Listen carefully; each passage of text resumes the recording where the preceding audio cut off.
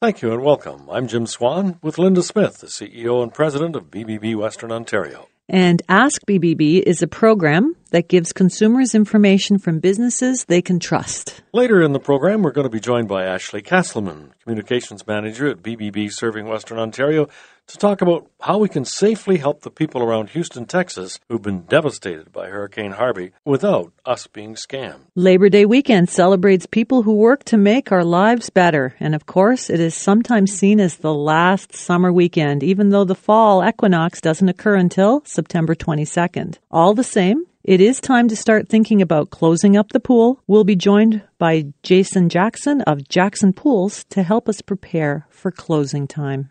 And in a way, Labor Day is something like the beginning of a new year, a time when people make resolutions. So if you combine that with thoughts of back to school, it might be time to enroll in a fitness program. And Mirella Karchian, the owner of and the president of Elite Personal Training, is our guest this morning as we think about setting personal goals and how enrolling in a fitness training program will lead us to meeting those goals. Welcome to Ask BBB, Mirella. Hello. Nice being here. We are all aware that exercise and physical activity are a very important part of overall health, but we are all different. So where do we start besides just saying, I need to be more active? Well, a good start is in the beginning, if you're not very familiar with anything, it's good to just start a walk-in program. And then you can go online and Google up a few personal training studios or gyms. Go in for a consult or a tour, and a professional should meet with you and kind of go over your goals, what you're looking for, and help you out, guide you towards, starting somewhere. For example, when I have people coming in and meeting with me, I will ask them what they are looking for. They have exercised before, they had a trainer before, they are involved in anything right now. And based on that question, I will teach them and I will guide them towards a program. Should we have some sort of assessment? Should we start with our family physician or how do we determine what our level of fitness is, and will the fitness instructor do that? If you have any health concerns already, I would definitely say go see your doctor, get a checkup, and then you will come in and meet with a professional. If you have no concerns whatsoever, all our programs at Elite Personal Training Studio start with an assessment. So what that means is you come in, we sit down with you, we go over questions as what your goals are, if you have any medical issues, if you take any medication, and then based on that, we'll do an assessment. The assessment is based on strength, so a little bit of just seeing how the bigger muscle group, how strong they are and where you start there, a little bit of endurance, a little bit of cardio, so we check with heart monitors to see what your heart is, just so it's safe, and based on that, we make the program to help you with the goals, whatever they might be, weight loss, getting stronger, getting your heart stronger, whatever it might be. That's how it works, yeah. So, Mirella, are there any specialized programs that we should be aware of? Absolutely. We are specialized in weight loss programs. We have a youth program, sports specific. We have pre and postnatal. So we do a little bit of everything. And so do we need to change our diets to achieve our health and fitness goals? Absolutely. That is a big one. It doesn't have to be anything crazy. Any little change does matter. I'm a nutritionist as well. So based on that first initial consultation, if the person needs help with that, I would sit down with them and teach them how to properly eat to reach their goals. So it could be weight loss, could be just energy or just feel better. I sit down with them and teach them how to properly eat as well. So if we're looking for a personal trainer, we want to look at some of those qualifications. You said you're a nutritionist as well as a phys ed trainer. Yes. So what should we look for in terms of those kinds of qualifications of a personal trainer? It's definitely a lot of qualifications out there. So the way I do things for people to know how my trainers and what kind of qualifications I have everything posted online on the business under the trainer. So we have a little story, a little bit about ourselves, and then it's highlighted all the qualifications we have. So it's very easy. Now, if somebody is not really sure what that means, because it's short names for everything, it's always important to come in and meet with that person. So if you see somebody that you think it's a good match for you, like the qualifications, you think is the right person, at Elite, at no fees, no nothing, you're invited to come in, sit down with the person, and then if you think that's the right match, then we go from there. Now, how important is it that besides taking in our physical and current level of fitness, how important is it some of this challenges our minds, too? Oh, my goodness. Moving your body and feeling strong and makes a big difference. They have studies done where they've shown how important it is for depression, for anxiety, for all those things. It helps hugely. All the blood flow going to the brain is a very important thing. So movement, best thing. So we know a lot of people drop out of programs because they lose interest or because they can't see much change. What are some of the ways to assess our progress besides how much weight we lose, or how often should we assess ourselves? A lot of people lose interest because they go maybe to the gym on their own, so they can't really see. I'm just going to give an example. The way we do that first assessment, within that assessment, we take pictures, we do body fat measurements, weight, and then we reassess throughout of the program, whatever, how long or short it is. Usually it's 3 months, 6 months, or a year. We reassess every 8 weeks. So that way the client gets to see progress. And the scale doesn't always budge. So always remember, if you start a weight loss program and same time as with a strength training where you lift weights, the weight loss on the scale might not show right away because you're building muscles at the same time, but people will see the change in you. Your clothes will fit better. You look better. So it might not show on the scale, but if you take a picture before and after, that is a big one that would show results. Well, Mirella, you've given us a good little bit of knowledge to get us started if we are thinking about a program. And if people want to know more, they can go onto the BBB site and look up Elite Personal Training. Yes. And then from there, it'll lead them to your website. Thanks for being with us today. Thank you so much. And stay healthy, of course. Thank you. You're listening to Ask BBB, and our guest has been Mirella Karshian, the owner and president of Elite Personal Training. We'll be back with more Ask BBB when we're joined by Jason Jackson of Jackson Pools with tips on closing the pool this fall. Welcome back to Ask BBB. I'm Jim Swan, and I'm here with Linda Smith, who is the CEO and president of BBB serving Western Ontario. Labor Day weekend means we are getting close to the time we consider closing the pool for the winter. We welcome Jason Jackson of Jackson Pools to answer the when, why, and how of closing pools. Welcome to the show, Jason. Thank you for having me. So, when do people usually close up the pool? Well, there's a wide range of when people do it. Typically, like you say, the long weekend is when everybody starts to kind of think about it. And I'm hoping that we have a great long weekend and the weather's great, and maybe people will put it off a little bit further. But we've already started to close a few pools, and we'll start now and go right until the end of October. So, what's involved? Do we drain the pool? In some cases, in most cases, we do drain the pool down about 6 inches below the skimmer intake. But you don't take all the water. No. You should never take all the water out of a swimming pool. The water that's left in there actually keeps the liner tight. If it's a fiberglass pool, it keeps the pool from coming up out of the ground. So it's very, very, very important to make sure that the water is left in the pool for the winter. In some cases where there are high water tables, you might have heavy clay loam around the pool. The less water you take out of it, the less trouble you will have in the spring. So what's the point of winterizing the pool? Well, the point of winterizing the pool is to prevent any freezing of the pipes, any difficulties upon opening in the spring. The main reason for pumping water out of the pool is simply to accommodate the snowfall and the rain through the winter. That's the main reason for pumping water out of the pool. Plus, it does make it a little bit easier to close. But There are ways and procedures that you can actually leave the pool full of water, but it's very, very, very important to make sure that all the lines are clear of water, and in most cases that you get antifreeze in those lines to prevent the pipes from bursting. So do we need a cover? In most cases, a cover is a great idea. There are a variety of different covers available, starting from the tarpon bag, which most people are familiar with, where you fill the water bags. In most cases, they're black, not the most attractive looking cover. From there, you can get a vinyl hanging cover if you have the proper track for it to hook into. And of course, my favorite is the safety cover, which just makes opening and closing so much easier. Plus, you know that when the cover is on, the pool is safe. You're not going to end up with any animals falling in, or children for that matter. I read about cover pumps. Is that something that you need, or is that not very often? Now there are safety covers that are they're impermeable, so the water won't flow through them. And if you have one of those covers, you do need a water pump on top of it to prevent the water buildup through the winter.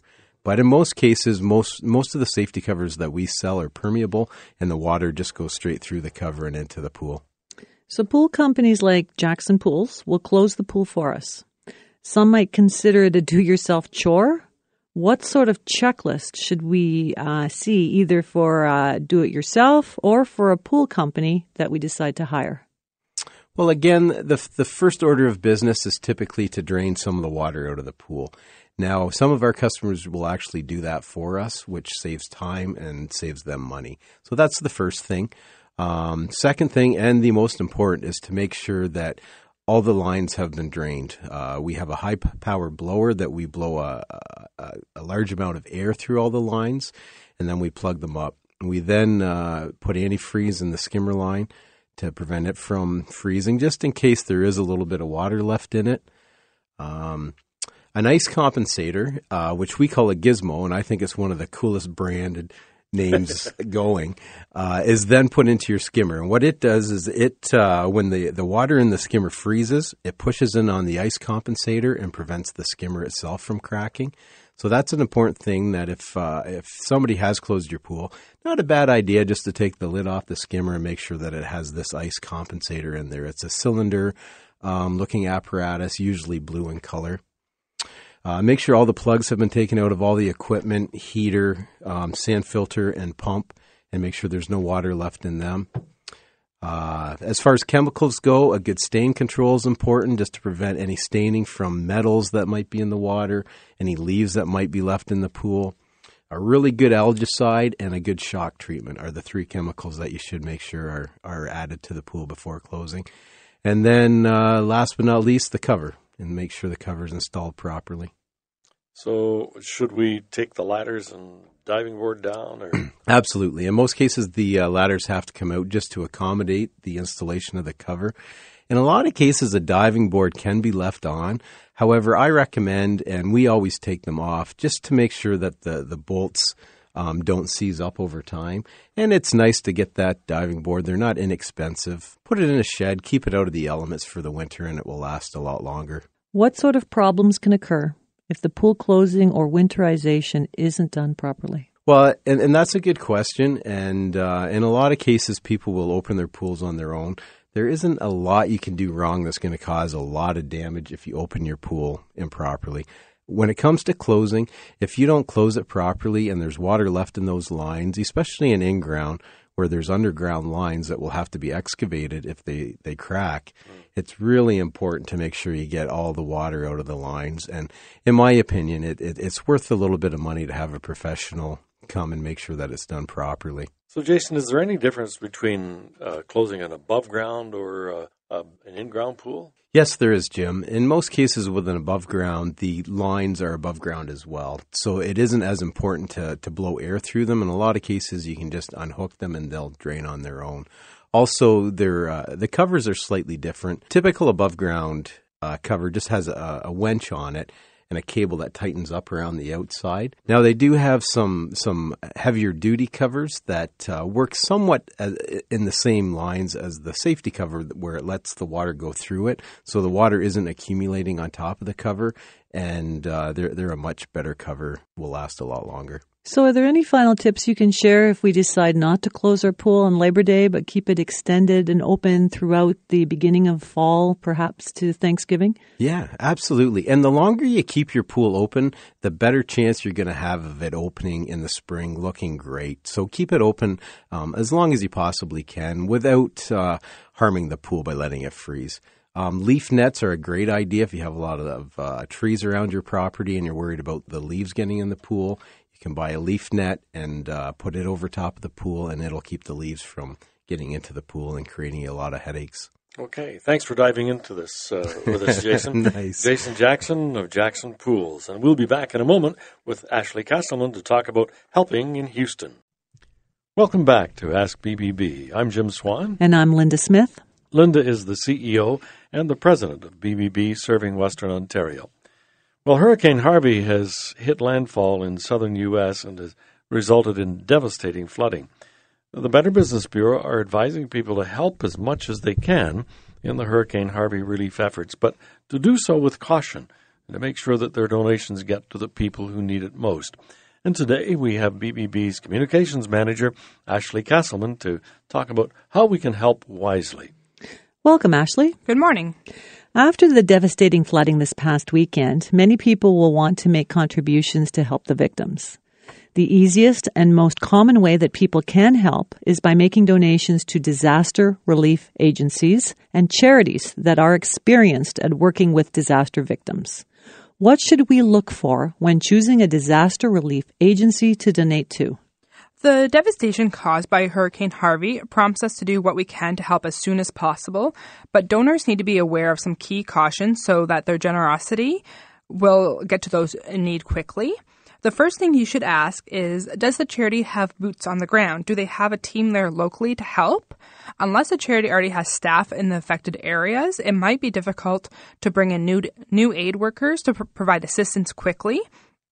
Check the charity's website to see if they clearly describe what the charity can do to address the immediate needs. So how can we question appeals that come to our attention then? Well, you can find out if the charity is providing direct aid or raising money for other groups. Some charities may be raising money to pass along to other relief agencies.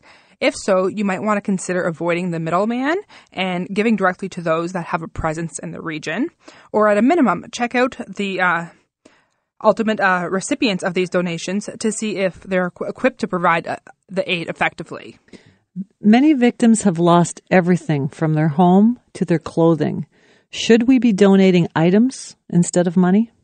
Well, we suggest to be cautious when donating gifts of clothing, food, or other in-kind donations. In-kind drives for food or clothing, while well-intentioned, may not necessarily be the quickest way to help those in need, unless the organization has the staff and infrastructure to distribute such aid properly. Ask the charity about its transportation and distribution plans. Be wary of those who are not experienced in disaster relief. And if they hesitate when answering any of your questions, that's something to be worrisome about. So we see a lot of groups trying to raise money with crowdfunding.